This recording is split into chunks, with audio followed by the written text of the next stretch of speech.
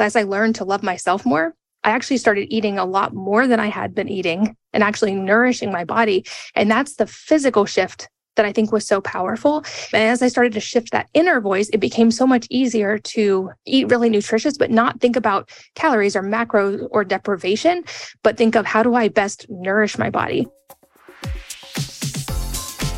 From losing over 70 pounds by healing past emotional traumas, Katie Wells is a mom of 6, the founder and voice of Wellness Mama, has one of the most trusted websites and community for moms, and is the co-founder and CEO of Wellness.com, a company dedicated to create natural personal care products that outperform regular alternatives. And Katie is named one of the top 100 influencers in the health and wellness space. And she's here today. I am so excited for you guys to hear this interview. We talk about emotional trauma, intermittent fasting, time-restrictive eating, different supplements, as well as parenting with a holistic approach while still allowing your kids to enjoy life's pleasures. Welcome back to the Digest This podcast. I'm your host, Bethany Cameron. But before we get into today's episode with Katie, I wanted to give a shout out to podcast listener Carrie Kelly. They reviewed and wrote, I've followed Bethany on Instagram for a few years now, and I was so excited when she announced the pod. I love her no-nonsense approach to true wellness. There is no hidden agenda, no promotion of a specific diet or trend. She is incredibly well-educated, honest, and transparent, sometimes even funny. It's just nice to have this level of realness. It's hard to come by these days. I learn so much in each episode. Grateful for this show. Wow. Thank you so much, Carrie Kelly, for that wonderful rating and review. And as always, I love reading all of your reviews. And if you haven't done so already, please do so. It does help the show. It helps get it into more ears and helps just get it out there for those that may need to hear it and are looking for some true wellness podcasts. So without further ado, let's get into today's episode. It's getting into summer, which means more traveling. But with traveling comes the headache of opting for toxic products small enough to be TSA passed, such as mainstream mini toothpaste tubes.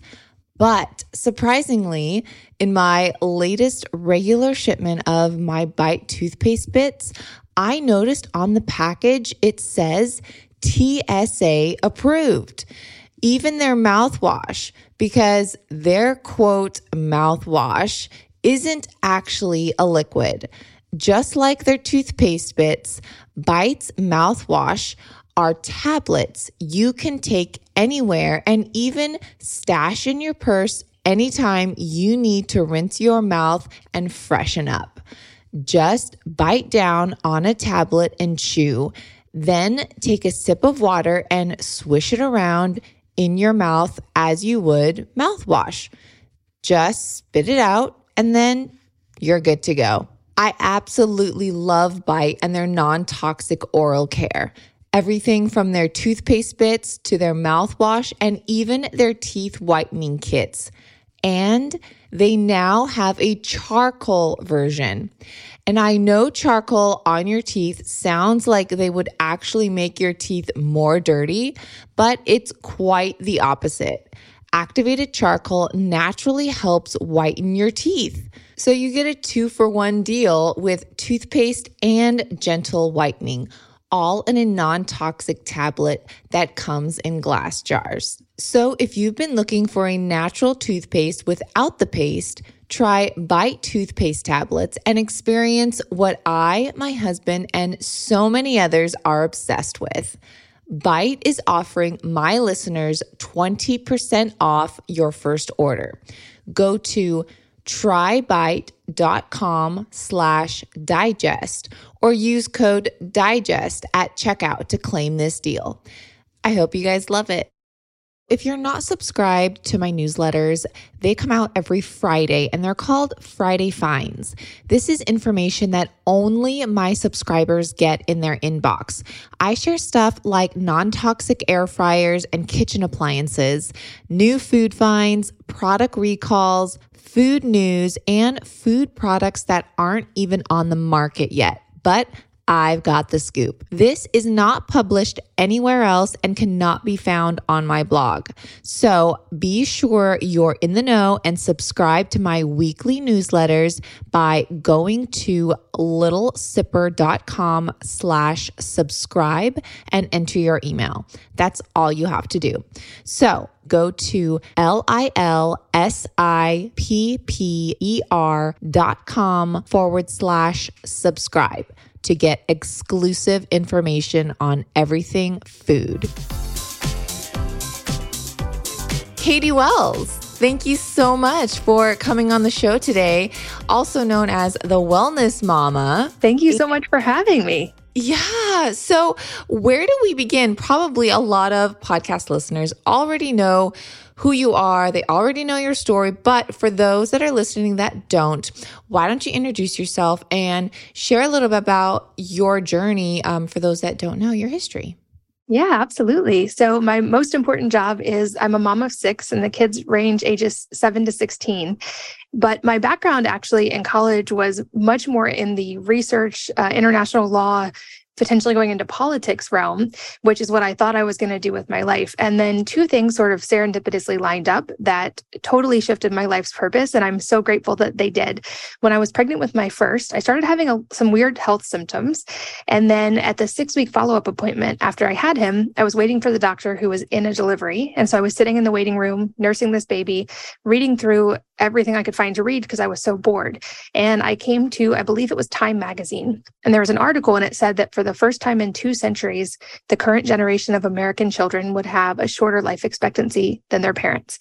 And holding this tiny, perfect baby, that just really stood out to me. And as I went on to read about the rise of cancer and heart disease and diabetes and autoimmune disease and all the things our kids would face that we now know are very common statistics, unfortunately, something shifted in me that day. And I vowed that that wasn't good enough for my kid and it wasn't good enough for anybody's kid. And I wanted to contribute to changing those trends for the sake of all of our kids. And at the same time, I was having the beginnings of my own health struggles and was told at that appointment, like, oh, those are all just very common postpartum. You're just a woman. Those things, you just get used to them. That's kind of comes with the territory. But I wasn't happy with that answer either. And I didn't feel like they were common symptoms. And so that led me into a research path, having never really been exposed to the world of natural health and just kind of, even though we ate very clean when I was growing up, just kind of relying on what I thought was the conventional knowledge. But it led me to a research path. And I turned to my background at the time that was in journalism. And I was working for a newspaper and I was a journalist and started turning that toward trying to figure out my own health answers. And looking back now, I can say, oh, if you want to create autoimmune disease, just do all the things I did. Just like eat really poorly throughout high school and college, be super, super stressed, don't sleep enough. And you're probably like 80% of the way there. And that is what had happened to me. But it took me years and 8 doctors to finally actually even get the diagnosis of Hashimoto's. And then years beyond that to now be fully in remission. And I consider myself not even having Hashimoto's because I don't take anything for it and all my levels are normal. Amazing. And then for time, when was that? How many years ago was that when you were reading that magazine and that thing clicked? That was 2006. Wow. I mean, and now 2023, you look amazing. It seems like you're doing amazing. You have 6 kids. And you're thriving. And so with Hashimoto's, that was after your first pregnancy, you were diagnosed. It was after my first that I started getting symptoms. I actually wasn't diagnosed till after my 3rd. Okay. How did you overcome and be who you are today as far as, taking the non-Western medicine approach and going more a holistic approach? And what were the steps and how did you heal and specifics in what you did? Yeah, it was definitely multifaceted. And it's one thing that, if anything, I've come to this point 15 to 17 years later of realizing just how individualized health is. And so I have now become one of my firm first principles is that we are each our own primary healthcare provider and that we can work with amazing doctors and practitioners as partners in that. But that at the end of the day, we are each the one in the driver's seat when it comes to our own health. And unfortunately, I know many people have had similar experiences of having to step into that role when they couldn't get answers from practitioners or from doctors. But it really sort of developed in layers for me. So at first, as I learned about even just the basics of nutrition and health, I started putting in place pieces that did seem to help quite a bit. But then over the next 8 years, probably, I realistically tried pretty much every system that was out there, or certainly every system that I knew about. So I had tried every approach. I had done AIP, I had done keto, I had done like pro-metabolic, I had done all the different potential ones. I had spreadsheets of supplements. I had tested my genes. I had worked with practitioners. I had lab testing and hair testing and everything that you could possibly test. And I was following it all to a T. And then I realized there was another layer there as well, which is that mental emotional piece that for me was a big key that I had ignored for a long time, just kind of thinking like, those obviously aren't connected to my physical health. I feel fine most days. I'm not going to even pay attention to those. And I slowly began to really understand. I read The Body Keeps the Score by Bessel van der Kolk and started to really realize just how connected our mind and body are, and realize that I could do all the things for physical health in the world, but if I didn't also address the inner side, I at least wasn't giving myself the best shot at healing. And I think that's the same with, I kind of use the analogy as well with people who are getting into natural health and it's so exciting and they want to try all the new fancy supplements and they want to try all the new fancy biohacking devices. And I think those things can be awesome. But I think the foundational things are kind of the important 80-20 that we get in place first before we start bolting on the more complicated stuff or the more nuanced supplements or whatever it is. So that things like sleep and morning sunlight and hydration and just basic nutrient dense food before we start getting concerned with our exact macros or micronutrient levels, that get the foundation in place. Same thing with, I think if we're not at least touching on the mental and emotional health side, we can do all the physical stuff in the world. But in my case, I had a sexual assault from high school that was still causing a lot of very much body keeps the score kind of reaction. So even though I was eating very clean and I was sleeping and I was doing all the things I thought I was supposed to do, my body didn't feel safe. I felt constantly in a state of fight or flight. Physiologically, we would say I was in sympathetic nervous system all the time. And so it's very hard to rest and digest and heal when your body doesn't feel safe. So I think that's another key for a lot of women. But I think it also really brought to my attention that so many women were going through a similar path and being told by doctors that these things were normal, which now anytime I hear the word normal, I encourage people to really delve in, because what is normal in our society may not be common, or it may be common, but not optimal. And we can even see that in things like lab ranges. The lab ranges of what could be normal for thyroid doesn't necessarily indicate healthy thyroid function. It indicates an average of people who are tested for thyroid issues. So I really encourage people to, like I said, step into the driver's seat of being their own primary healthcare provider, and then start to figure out those individualized pieces for themselves. Because I think that's where the empowerment of change that actually lasts really comes from, is that ownership and also stepping into kind of an end of one experiment and figuring out what's going to work for you. Yeah, and that's a great point, because average does not really equal normal, or it does not equal optimum health, as you mentioned. And so I think a lot of people, again, they may come back and get test results and just get from their doctor, oh, well, this is normal, this is typical, this is average. You're in the average zone, which, as we know now, the average American is now going to be, borderline obese. And by 2030, I believe it's like one in two people are going to be obese, not just overweight. And it's so hard. But again, as you mentioned, each person does have different layers, and health is individualized, and the whole trauma part is huge. And that's something that I think a lot of practitioners don't bring up, or they may just bring it up, but it's not a real main focus. And so for you, how did you get to that point of, oh, wow, I think I need to heal some emotional trauma? Because you lost over 70 pounds just from healing past traumas, correct? Yes. And I do think there's an element of all the stuff I had been doing to try to support my physical health for so many years. I had been building at least a nutritional foundation. I had been working on my stress. So I think my body was in a place where it was ready to respond when my mind and my emotions were ready. But I kind of threw everything at the wall and tried everything from typical talk therapy to hypnosis to all of the somatic trauma release therapies to tapping. And I think it really was partially a combination of all of those that helped. But another thing that it really highlighted for me was that there's all these amazing experts in the health and wellness field. And I think there's so many of them that do incredible work.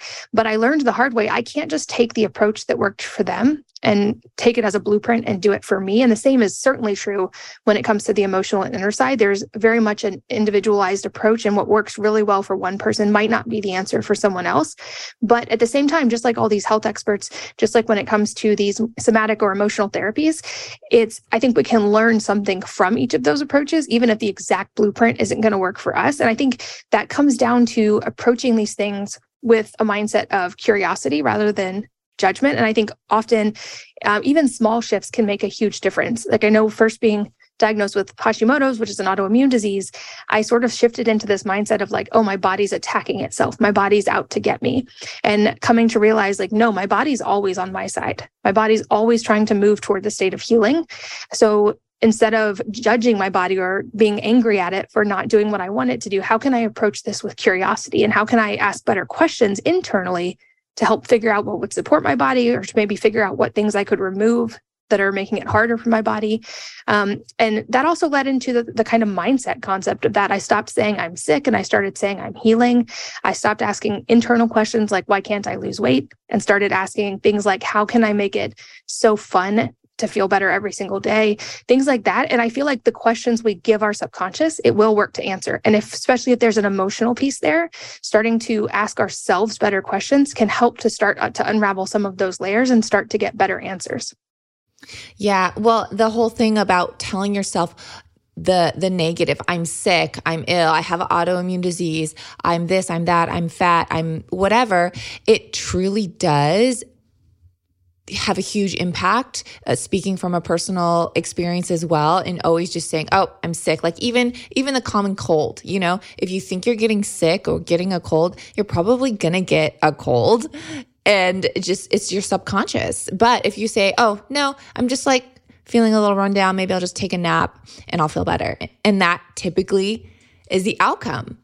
And so the mind plays a huge role. And even the emotional therapy, like you said too, each person reacts differently. So what may work for this person, EMDR or, this or that therapy may not work for the other person. And they're thinking, man, I went to this workshop, I went to this retreat, everyone else experienced great things and I didn't. Why? It doesn't mean you're broken, it's not working for you. It's just maybe you need something different. And so that's a great thing to bring up. And so what do you feel that really worked for you? And I know, again, if people are listening, they're like, oh, maybe I should try that. But what did work for you? And also, how did you come to the realization that I really do need to deal with some emotional trauma? Was it therapy and someone said it to you, or did you just have an aha moment? I wish I could say that I logicked my way there or just researched it and realized it and then chose it and it all worked out.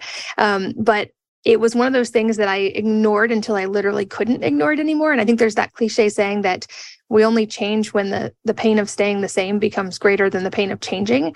And I think without even realizing it, of the tracks that were running in the background for me, that process started happening. But I think two things sort of lined up together that really helped. And one was on the more physical aspect of health, and then one was on the emotional and mental side. And I was actually recording a podcast with someone and did a version of somatic therapy with them, not intending to really trigger any emotions at all, but just it was something this person did with podcast guests to help kind of get in the zone before podcasts and make sure you were connected and had good rapport. And so I didn't technically want to do this thing. And it was a form of body work that also involved being lifted off the ground at different points. And at that point, I was so in my head because of the excess weight that I would never let myself be picked up because I was worried I'd be too heavy and the person couldn't lift me and all these things.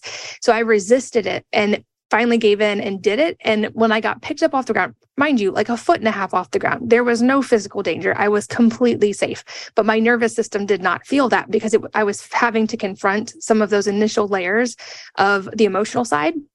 And as the therapy started happening, I had sort of a like regression moment where I went back through all of that. Like I relived the trauma in real time, essentially, like almost in a like psychedelic type state. There's no substances involved, but I relived the entire trauma in like hyper speed and then like sort of relived other emotional moments through my past. And when I finally got put back down, I shook for 2 hours, like that somatic emotional release that you see when animals almost get killed and then like their nervous systems equalize, which is the reason we also don't see animals walking around with PTSD, is because their nervous system is designed to have that somatic release when they have that really big spike of adrenaline or a near-death experience.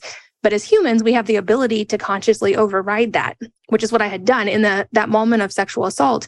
It was the physical pain, certainly, and all of the things that went with that. But it was also, I hated feeling helpless. That was actually the worst part, was I felt completely helpless. And I vowed in that moment, like, I will never be helpless again. I will always be in complete control. And so I had constructed all of these elaborate walls to protect myself, which meant that for all those years, I had never screamed. I had never cried. I had never been in touch with whole layers of emotions because I was so determined to protect myself from ever getting hurt again. And in that moment, all of those things sort of bubbled up at once, and I shook for hours after. And the crazy part is the next day, I didn't even think that would be at all connected to the physical health side or to weight loss yet. I just realized I'd had this crazy emotional experience, and I had lost 8 pounds by the next day, which if you look at weight loss, that's not technically possible, with laws of thermodynamics. Yeah.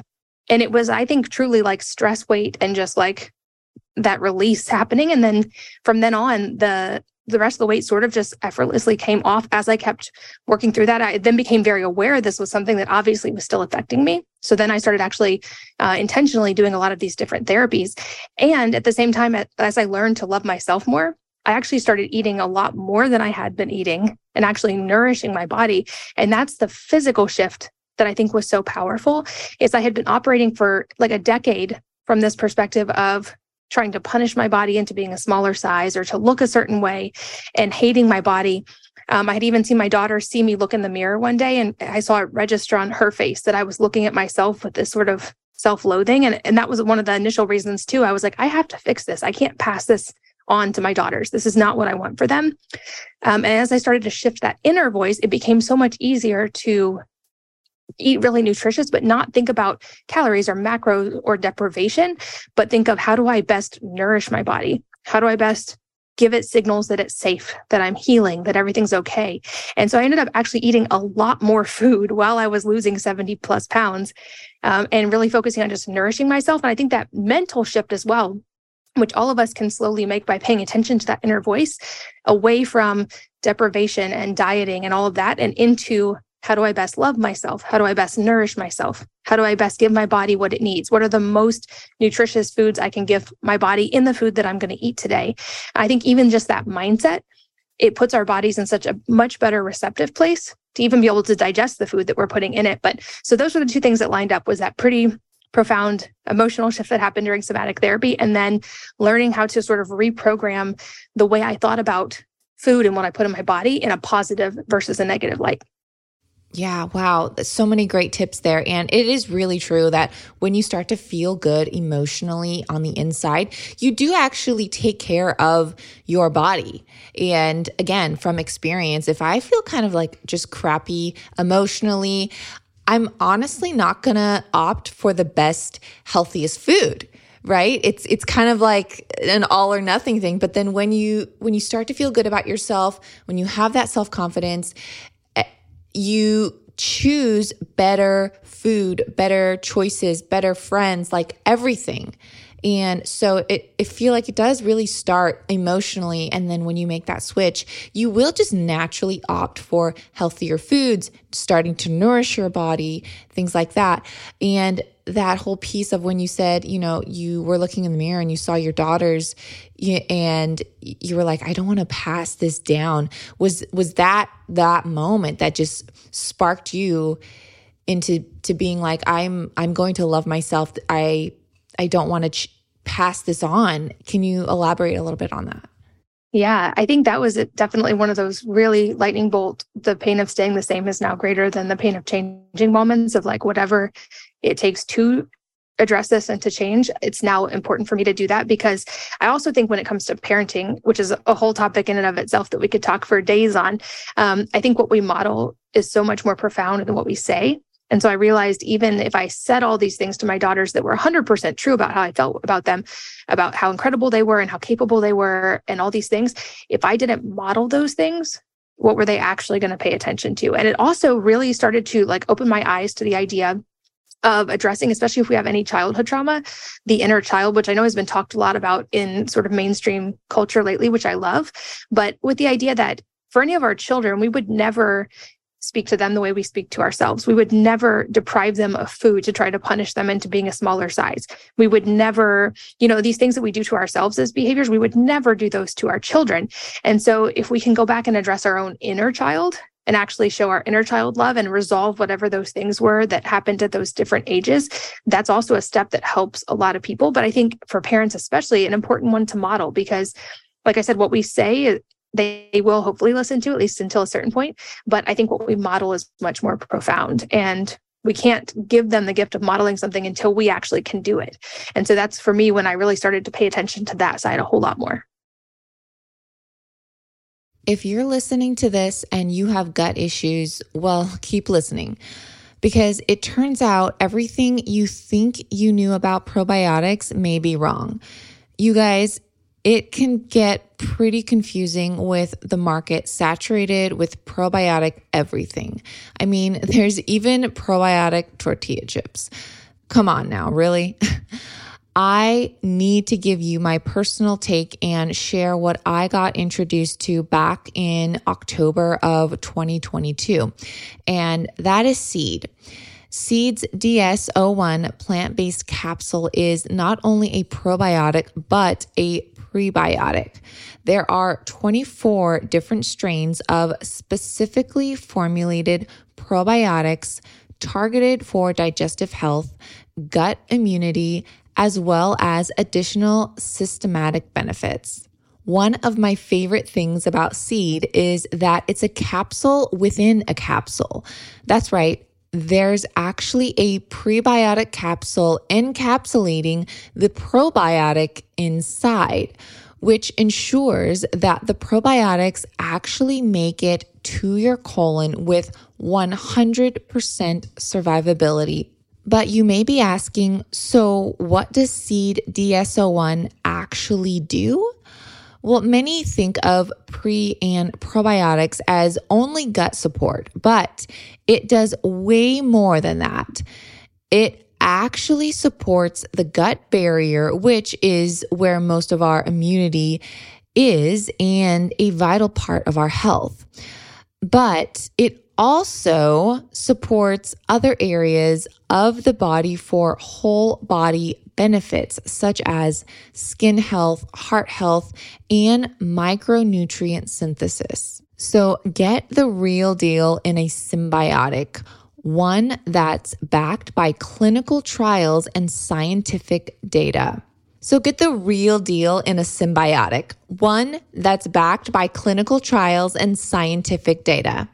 Visit seed.com/digest and use code DIGEST to receive 30% off your first month of Seed's DS-01 Daily Symbiotic. That's seed.com/digest and use code DIGEST.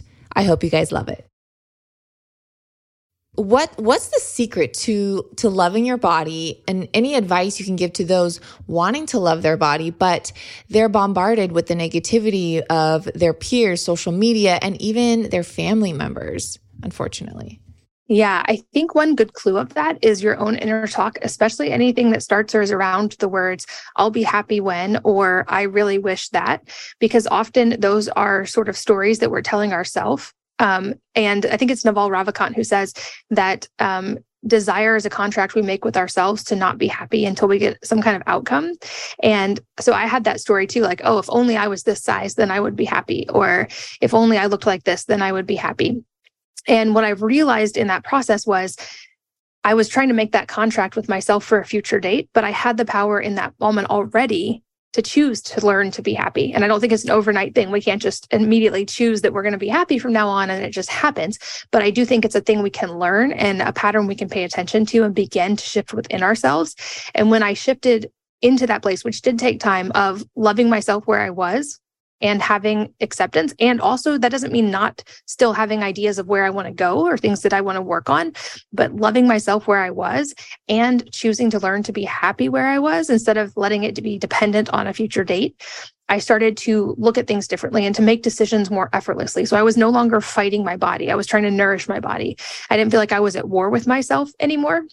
And so I think that was one of those sort of mindset shifts that did take a while, but made a huge difference. And also, spoiler alert, when we have those stories about I'll be happy when, we're not going to be happy when unless we address the inner side. I know so many people, and you hear these stories all the time, people who did get to their ideal size that they had in their mind and they still weren't happy, or got whatever the possession was that they were so excited about. And while it might have made them feel happy for a few days, it didn't lead to lasting happiness. And I think that doing that inner work is what leads to the long-term ability to have happiness regardless of what's happening around us. Yeah, for sure. Everyone, when they attain or they get whatever they were searching for or wanting forever and they finally get it, then they're not satisfied and they want more, or they realize, well, gee, I'm still not happy. What's going on here? And did you have any negativity from your family members or peers or while you were going through this, or were they pretty much all supportive? This question just comes up just because just in today's day and age, there's so much noise, there's so much negativity. You're trying to work through your own issues and you're just getting bombarded by, I mean, even social media. Yeah, you don't know these people, but still sometimes it's like, gee, just like leave me alone. You don't know me, like, did you ever experience any of that? I did, and it was a beautiful lesson as well. And thankfully, my actual in real life support group was incredible and very supportive throughout the whole thing. But you're right, being in the online world has been such a unique learning experience. And in the same week, I would have comments from people about me weighing too much and other people saying I looked like I was becoming anorexic. And I had to learn to kind of cultivate this idea that what other people think of me is none of my business, and to really try to stay grounded in what my purpose was and not in the game that is social media. Back to Naval, he's got another quote that says, play stupid games, win stupid prizes. And I feel like that's what approval on social media is. Not that social media can't be an amazing tool to reach people and build community and share important information. But I think the game of trying to just garner attention and likes on social media is one of those sort of play stupid games, win stupid prizes, things that even if you win, you kind of also lose. Not to say it was an easy lesson. And I definitely had weeks, especially probably like 10 years ago now, I found I had a GoMe thread and I made the mistake of reading through it. And that kind of threw me off for a couple of weeks, but it was a great lesson in learning not to pay attention to the comments and to really keep my focus on how can I actually provide value and help and support for other people and build community. Because I think those are huge factors and they're very needed in today's world. Yeah, they're so needed in today's world, and great tips. Just don't even dig into those comments Now, I want to switch gears a little bit here because you are a mother. And so how do you navigate being a mother who is super into natural eating and living a holistic way, but also just not restricting your kids in their own journey and growing up and not wanting to deprive them and enjoying their childhood and making them feel like the black sheep of their group? Yeah, this is such a good question. I'm so glad you asked this.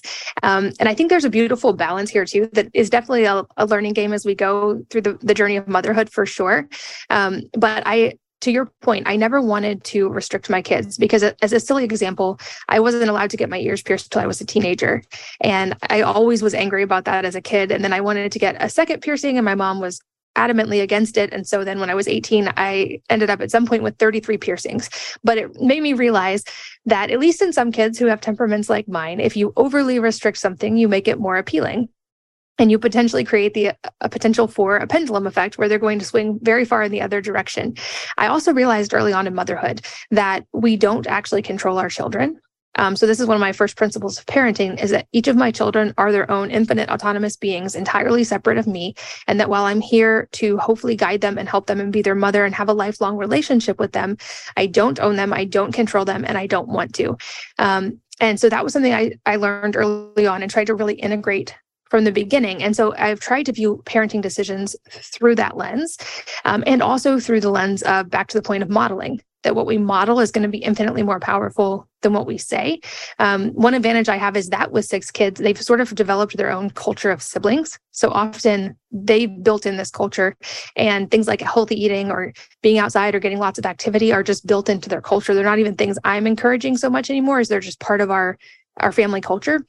But when I try to really view things with the idea that we can't control our children, which anybody who maybe doesn't agree with that, just if you've had a 2-year-old, ask yourself, can you really actually control them? Like, yes, you can physically put them in their room maybe, but you are not going to make them eat if they don't want to eat. You're not going to make them clean their room if they don't want to clean their room. And so approaching it that way, I looked at, like, well, what are the actual breakdowns of responsibility and autonomy within our household culture?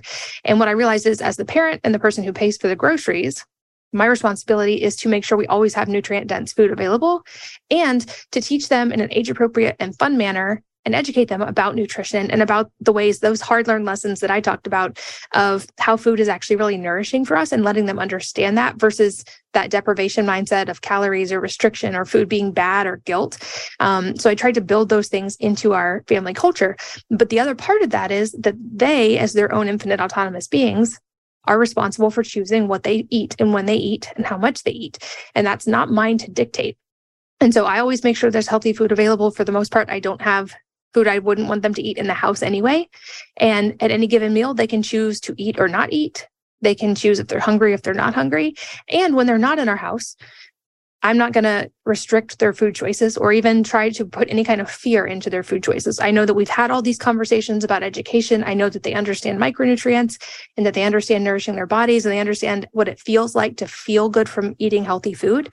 And I understand that if they eat a cupcake at a birthday party, it's not the end of the world. And it might actually be a great feedback loop, because they're not used to that kind of food. So they might feel bad. And on the social group side, what I've noticed that's really interesting, because I did wonder, with like 6 kids being homeschooled with a weird, crunchy mom, if they were going to feel weird in their friend group. And what's actually happened is we have a lot of kids in our area, and a lot of the moms are somewhat in the similar vein of healthy living. But even before all of those families were there, they sort of created such a culture around it themselves that their friends started getting on board. And now most weekends, I have a huge group of teenagers, sometimes like 15 teenagers in my house. And they're saunaing and cold plunging and working out and playing outside and eating protein and greens and all these kind of things, because that's what's built into their culture. And so I think when we trust our kids to understand things, and we don't dumb it down for them, and we understand how capable they are, and we respect their autonomy, we'll often be amazed at the choices they make because they want to, not because they have to. Katie, I mean, you hit the nail on the head in so many different directions, because it's true. When you over restrict, first of all, they're going to want to rebound, and they're going to want to rebound hard, and they're going to want to eat all the Oreos and all the Cheez-Its because they never were able to have a bite of it. And to your point too is, focusing on, hey, bringing them up in the aspect of, this is what's going to nourish your body, and this is going to make you strong. This is going to make you healthy. Carrots are good for your eyes. These things of education, and making it around the health and nutrition aspect, and then say, this, may break out your skin. Like, that's something that my mother would tell me when I was younger, is like, you can eat these, or you can have this sugar, but the sugar is going to like make you break out. And so I had a lot of acne when I was younger and going through adolescence. And that was something that I was cognizant of. I was like, oh, well, I don't want to get a pimple. Like, I don't want to eat this candy bar now, not to say I didn't ever eat candy bars, let me tell you, but it's just something in the mindset. And then also what you said, like, yeah, exactly. Let them have a cupcake at a birthday party, and maybe they will feel sick, and they'll know, oh, that's why we don't eat these all the time, And if not, like, that's, very much lower than 90-10, and their bodies are resilient and capable. And I also make sure they understand that part. Like, one cupcake is not going to derail your entire health, or make you have all these health problems. It is the dose makes the poison. It's understanding, like lean more towards nourishing than the things that are just not nourishing. Not that they're bad. We're not going to put labels on them. But the other cool result of this is that my teenagers especially have taken such ownership of their own health that they have asked for and are choosing to take supplements that are helpful to them in their athletic stuff. They eat extremely nutrient dense because they need to. And whereas when I was 13, I was so concerned with how my body looked and what my clothes were and if I was the right size and what my hair looked like. My kids are concerned with how do we help our bodies perform better? And they're in sports now. And to them, their bodies are these incredible tools. And so how do they optimize them? How do they make them better? And I think it's just such a healthier mindset than I had at that age. And it's so awesome to see them choosing that for themselves because it's going to stick so much more than if I tried to force that on them. Yeah. And that's great that they're in sports too. Or even if you have kids and they're not necessarily in sports, but they're maybe in painting or arts or whatever, a community like that, and having that subconscious, because it is kind of subconscious when, let's say, for example, your kids, they're in sports. Well, they want to perform well in sports. What do you have to do? You have to take good supplements or you have to eat well if you want to get strong and excel in that X, Y, or Z sport. That's a great point. So also, I know that you're constantly working on your health. You've come so far. I feel like we as human beings, we always want to feel better, be better. And that's not a bad thing, even though we may have our own health struggles and we may have overcome them and be like, I'm like 100% better. Like I'm great. However, I don't feel like anyone really, quote, has arrived in their health journey because we always want to feel better. We always want to excel, and that's not a bad thing. So knowing that and knowing that you are doing so much better, I know that you also are continually working on your health as we all are. So what are you doing currently to optimize your health and things like that? Yeah, it's such a good point. I love the way you phrase that. And I think it's that beautiful balance of having the things we want to work toward, because as humans, I do think we're designed for movement toward something. And like we feel good when we work hard on something. And I think if we can balance that with also, like we talked about earlier, staying in a state of love and gratitude for where we are now too, that I think actually that makes the future stuff that much easier too. So now I've kind of been through the cycle of having Hashimoto's and now it's resolved and I feel awesome and I was able to lose so much weight. The last year for me has actually been a new experiment. So I mentioned my kids are athletes. I've never in my life identified as an athlete. That was not a title I would have used for myself even when I played sports when I was younger. But I kind of learned from my kids of like, oh, it's really fun to see what our bodies can do as these amazing human tools. And I know the data, especially for women as we age and after 30, of the muscle loss that happens every year, the bone loss that can eventually happen, and just all of the things that line up there. And it also, the research is really clear on there are some pretty clear-cut ways that are data-backed that we can at least slow those things down. And so with the goal of, I have 6 kids, I might have grandkids one day, but I want to be around for my kids as long as possible and be not just able to walk around, but be able to play and explore and function really well. So I've spent the last year with a focus on really trying to see like, what can my body do? And for me, that's been a lot of strength training, which I've done only a little in the past and have completely fallen in love with in the last year. Also sprinting, martial arts, like all these things that were very much out of my comfort zone before. I've started really experimenting with and staying really consistent with. And so while I used to think about the number on the scale and get obsessed with that number, now I almost never get on the scale, but the number I'm concerned with is the weight I can pick up off the ground or that I can do in different lifts. And it's been really fun because I think it was a healthy shift for so long. With trying to lose weight, I was concerned with getting smaller.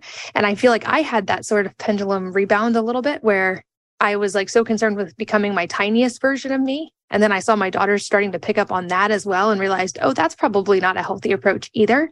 And so now I'm more focused on being the healthiest version of me and seeing how strong I can be.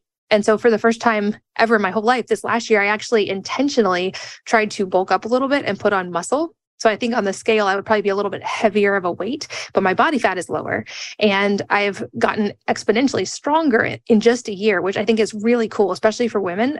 Like guys can put on muscle typically faster, but we can actually put on muscle pretty fast. And we know that muscle as an organ system is actually really, really impactful for our metabolism, for our brain, for our cardiovascular health as we get older. We often hear that skin is the body's largest organ, which I think there's a world where you could definitely make that argument. I think that's a really important one, but a lot of people would also say muscles actually our body's largest organ system. And it profoundly impacts a whole lot of what happens in our physiology day to day. So I've been focused on not how can I lose weight, but how can I build muscle and strength in a way that is sustainable and that is going to hopefully mean it's easy to pick up my grandkids in 40 years and throw them in the air, or great grandkids one day. So that's been my pursuit, and it's been so fun. And I also started volunteer coaching high school pole vaulting with my daughter because she's an avid pole vaulter. And so I've been getting to do a lot of sprint workouts and explosive stuff and things that I would not have ever thought to tackle before that. So it's been a really fun journey there. Wow, pole vaulting. That's something you don't hear every day.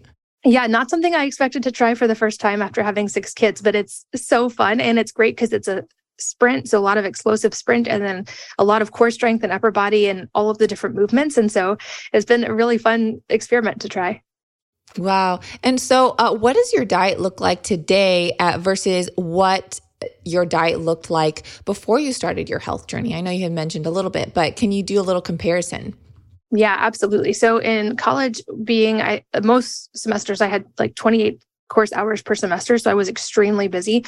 So if I ate, I was eating cafeteria food or cafeteria sushi or something in the microwave, which now obviously is not how I eat. And then for a lot of years in the middle of that, I was trying to lose weight. So now I can see chronically under eating. Like I can look back and think of entire stretches of time where I ate probably 8 to 1,200 calories a day, if that, which for you guys listening, the only person who should be eating in that calorie range is a 2 or 3-year-old child, not an adult human, especially not a pregnant adult human. So I looking back, I'm like, oh my gosh, the human body is amazing that I made it through all those years. So like I said, now my focus is entirely on how do I best nourish myself? So I focus on really nutrient-dense foods. And the only target I really pay attention to is minimum amount of protein, just because I'm doing so much strength training that for recovery, that's a really big factor for me personally. And then I look at sort of the micronutrient breakdown once I hit the protein target of making sure I'm just getting a wide variety of plant foods that have different types of fiber and brightly colored antioxidants, all those kind of things. And then I experiment with supplements, but I always cycle those. I have a rule that I don't do anything every single day, including any supplement, because I don't want my body to adapt and downregulate any natural processes. So I don't ever take supplements on the weekend. And then I cycle what supplements I'm taking outside of ones that I take most of the time, like magnesium, for instance. Wow, that's a great tip. Yeah, to cycle supplements. And that's something that I feel like we should all maybe really be cognizant of, because then your body becomes reliant on the supplements. And then you really want to get the most nutrients from the foods that you're eating, not the supplements, hence the name supplement. Exactly. And I know that many people, including even Chris Kresser now, says it's extremely difficult to actually get the entire range of what we need from food, just because we've all heard about how depleted our soil is and everything else.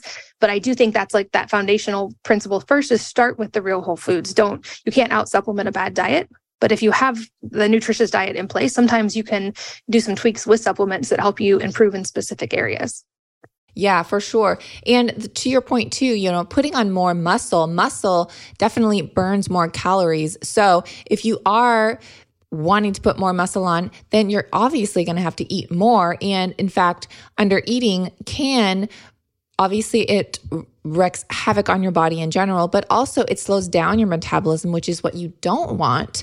And so when you're doing that, you're doing a real disservice to your body by not nourishing your body. And also to your point, you had mentioned when you were in college, you were eating, fast food and cafeteria food and microwave things. And you could have been eating a good amount of calories, but 500 calories from fast food versus 500 calories from a home-cooked nutritious meal is not the same, which I feel like a lot of people, there's those people out there, there's the group of just if it fits your calories or whatever, if it fits your macros or something like that, right?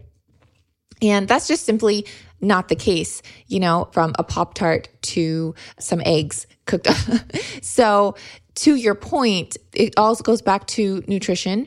And I just love that you're you look at all the aspects. You are looking at nutrition, you're looking at the trauma and the mindset and the whole aspect of wellness. And I also want to point out that from our beginning conversation, you had mentioned, you have to heal that trauma to be able to really get healthier. And if someone's on a weight loss journey, for example, to really lose that weight. But also, I don't expect anyone to really heal like emotionally and still think that they can eat McDonald's every day as well.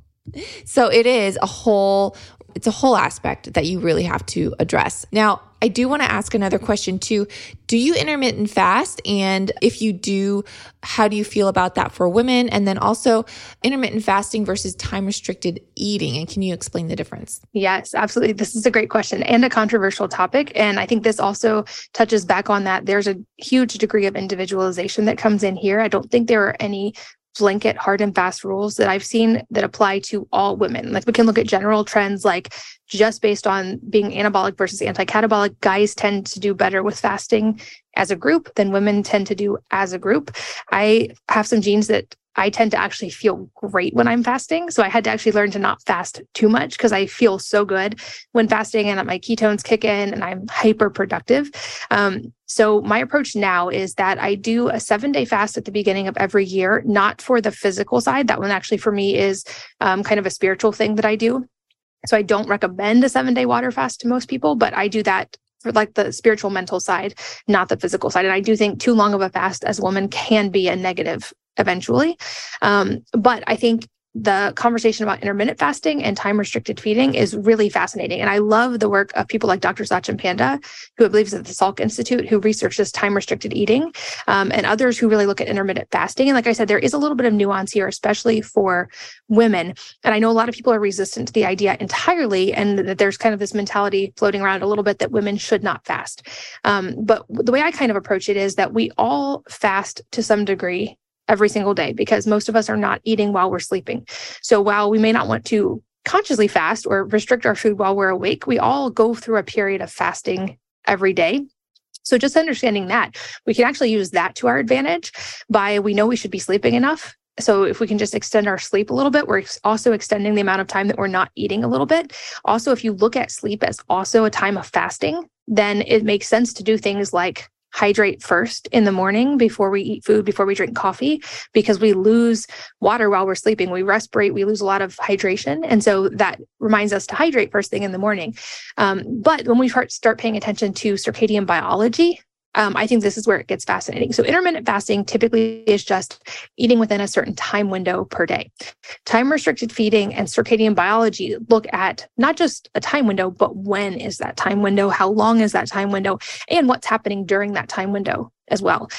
So I think for women, this can be a very powerful tool, but the part to pay attention to is, especially for women who have hormone imbalance or are in that sympathetic nervous system dominance, like I was when I hadn't resolved trauma and my body didn't feel safe, adding fasting can be another stressor. However, you can do it in a very gentle way that's often very helpful if it works for your body, which is to eat in just a more circadian aligned timeline. So I think where intermittent fasting works great for guys, the part where I see it sort of fall short for women is when women just skip breakfast or skip all the early meals of the day, don't eat till 1 or 2 p.m., and then sort of eat the rest of the day. But that eating window is shifted later. And for women, it seems like a lot of women benefit from just, you can eat in the same amount of time if that's what you're trying to do, but shift it earlier. So after you wake up, after you get morning sunlight and hydrate, eating more early in the morning, eating protein and a really nutrient-dense meal in the morning actually is one of those signals we can send to the body that we're safe, that we're nourished, that we're getting the nutrients we need. And then if you want to eat in a restricted time window, just stop eating sooner in the evening, which is also great for sleep. So in general, circadian fasting, I tend to try to just, as a general rule, eat when the sun's up and not eat after the sun goes down. And that's just a really easy one to follow because that's pretty visible. We can see every day when the sun's up and when the sun's down. I do notice a difference in my sleep when I do stop eating at least 3 or so hours before bed, just because logically, once we digest, our body's not putting as many resources toward digestion, so we can use them for other forms of detox during sleep instead. I also think what we eat, obviously, during that window makes a big difference, especially for women. So like all the things we've talked about, if you're not signaling to your body that it's getting enough nutrients and protein and the basic things it needs to build itself, that can be a stress signal. And then if you add fasting on top of that, it can sort of further stress the body. But I don't buy the story that women should never fast at all, because like I said, we all fast while we're sleeping. I think we can just be smart about the ways that we're going to do that and experiment. And it seems like most women tend to do best in like an 8-hour or longer window of eating per day. So some women do great with shorter fasts, but for the most part, women tend to like to eat in an 8 or 9 or 10 or 11 or 12-hour window, versus guys can sometimes do great with a 4-hour window. Most women typically don't. Okay. So for me, those are great points. So like more time restricted eating for women versus quote fasting, you would say. Yes. And I think there's some factors that are not normally talked about when it comes to time restricted eating or fasting that help a lot and that are sort of mitigating factors. So for instance, getting morning sunshine as soon as possible after getting up is a big signaling factor for our circadian biology, for the start of melatonin production at night, for healthy cortisol rhythms in the morning. And the second biggest signaling factor for circadian biology after light is food. Temperature is another one. So if we understand that those are big signals we can send to our circadian biology and use them to our advantage, we get that light first thing in the morning, we shift our food toward an earlier time of the day so we have more time for digestion after it. That helps us actually shift into a better circadian pattern for better sleep as well. Yeah. And I know, again, for each person, it all is individualized. And so for me, like, I agree. I definitely sleep better if I have an earlier meal and don't eat later. But I wait to eat my first meal, besides like I make bulletproof coffee.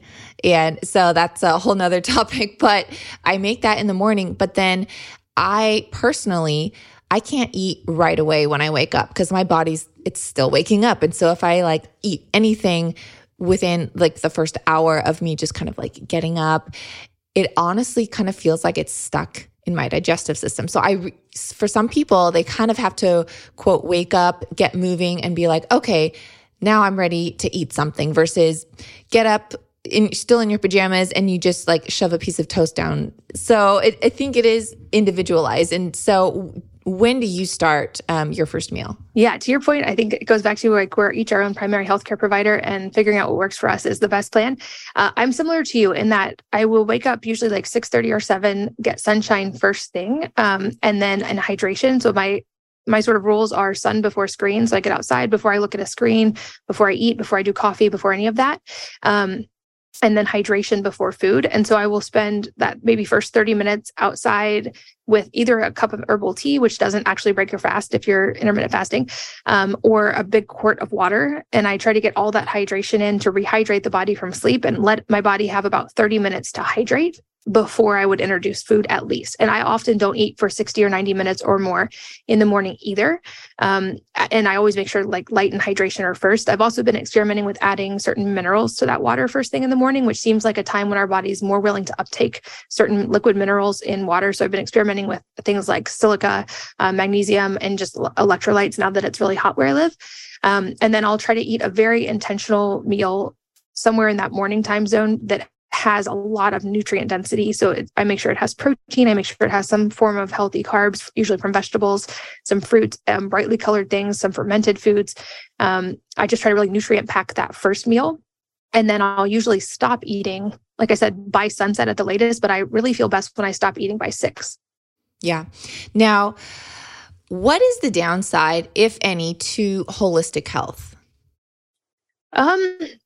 Oh, that's such a good question. I think anything to the extreme can always have a downside. And I've fallen guilty of this myself, and I've seen it happen to many people where we get excited when we get into holistic health, and then it becomes an obsession. And then at the extreme, obviously, we have things like orthorexia. Or I also think there is a little bit of an element of when you have a hammer, everything becomes a nail. So if we get so immersed into holistic health that we start to see the problems with everything, I think that can also like be a little bit tough for our mindset. If we kind of have this mindset that everything's toxic, everything is out to get us, even if that may somewhat be true in today's world.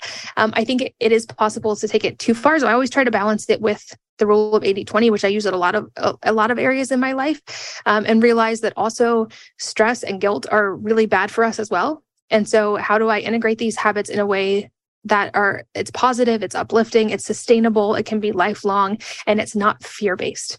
And I think that even touches on what we talked about earlier. Like we're not restricting food because we're trying to judge our bodies or make them be a certain way or out of fear, but out of love. And I think if we can keep that as our pulse, that also helps us avoid a lot of the pitfalls that can come with it. Yeah. I mean, it's definitely good to be educated and know what's going in your food and know all the things, because you don't want to be ignorant, of course, because that can obviously cause other issues if you're just ignorant about everything, right? So you do want to know, but also, again, not have that fear and still be able to just enjoy life and not being like in a fight and flight mode all the time. Yes. And staying out of that idea that like everything's out to kill me, of realizing like, yes, I'm aware of these things that are going on. I'm going to make the best choices whenever possible. And my body is resilient and capable and healing. Yeah. Okay. So last question, just for time's sake. What is your favorite meal that if you like on a random Wednesday night and you're just home, what's your go-to? I do rotate quite a bit, but one tip I have is I always bulk cook my proteins, because I'll find like I will crave certain different proteins at different times. So I bulk cook those at the beginning of the week without really strong spices, so they can kind of go in any direction on any given night. But my favorite things are something along the lines of like a Buddha bowl that's got a lot of different kinds of colorful roasted veggies. I'm really big on like the hot salads right now with roasted veggies and all kinds of different colors. Some kind of protein. I would say shrimp and chicken are favorites for me right now. I also love sardines. I know many people don't. And then I'll top that with all kinds of things like fresh herbs or sauerkraut or beet kraut or hemp seeds or just whatever I'm kind of feeling that night. And then some sort of homemade sauce, whether it's like a tzatziki sauce or a dressing or a marinade of some kind. And I love that because it can go a million different directions, and you could eat that actually every night and it never tastes the same. But I love it for its convenience and for its nutrient density. And then I would say for treats, I love like any fresh fruit really, but raspberries. And so sometimes I'll do like raspberries with dark chocolate. Oh my goodness. Now you're getting me hungry. A good Buddha bowl. You can never go wrong with a good Buddha bowl for sure. Thank you so much, Katie, for coming on. Now, where can people find you? Tell what's your social media? Give us all the links and we'll be sure to put them in the show notes too. Well, thank you for having me. You're a phenomenal interview and this has been so much fun. I'm just Wellness Mama everywhere online. Everything's at wellnessmama.com, and I'm Wellness Mama on social media, and the podcast is called that as well. And then I do have a brand of physical products called Wellness, which is wellness with an E on the end. And those are EWG safe, natural things like hair care, toothpaste, etc. And that's at wellness.com. Wonderful. Thank you so much, Katie. Thank you. Thanks for listening to this episode of Digest This. If you enjoyed this episode, please leave a review in your podcast app to let us know. If you're ever wondering how you can support me and this podcast, sharing it with your friends and family is the best way. This is a Resonant Media production produced by Drake Peterson and edited by Chris McCone. To email the show, message us at digestthispod@gmail.com. See you next time. The content of this show is for educational and informational purposes only. It is not a substitute for individual medical and mental health advice and does not constitute a provider-patient relationship. As always, talk to your doctor or health team first. If you're looking to take back your health, it's time for you to listen to the Real Foodology podcast. From the producer of Digest This comes one of Apple Podcast's top 10 nutrition shows, hosted by integrative nutritionist and real food activist Courtney Swan. The Real Foodology podcast is on a mission to change the way we eat. Courtney interviews doctors, food experts, health professionals, and nutrition pioneers to bring you the best info so you can thrive. Somewhere along the way, we lost sight of how impactful our food choices are. But it's never too late to start on the path of better health choices. You'd be so surprised how resilient our bodies are when we start taking care of them. Yes, it's overwhelming, but that's why Courtney's here to help. She breaks it down for you and makes the information more accessible so that you can make more informed decisions in the grocery aisle or restaurant. Listen to the Real Foodology podcast today on your favorite podcast app. New episodes every Wednesday. Produced by Drake Peterson and Resonant Media.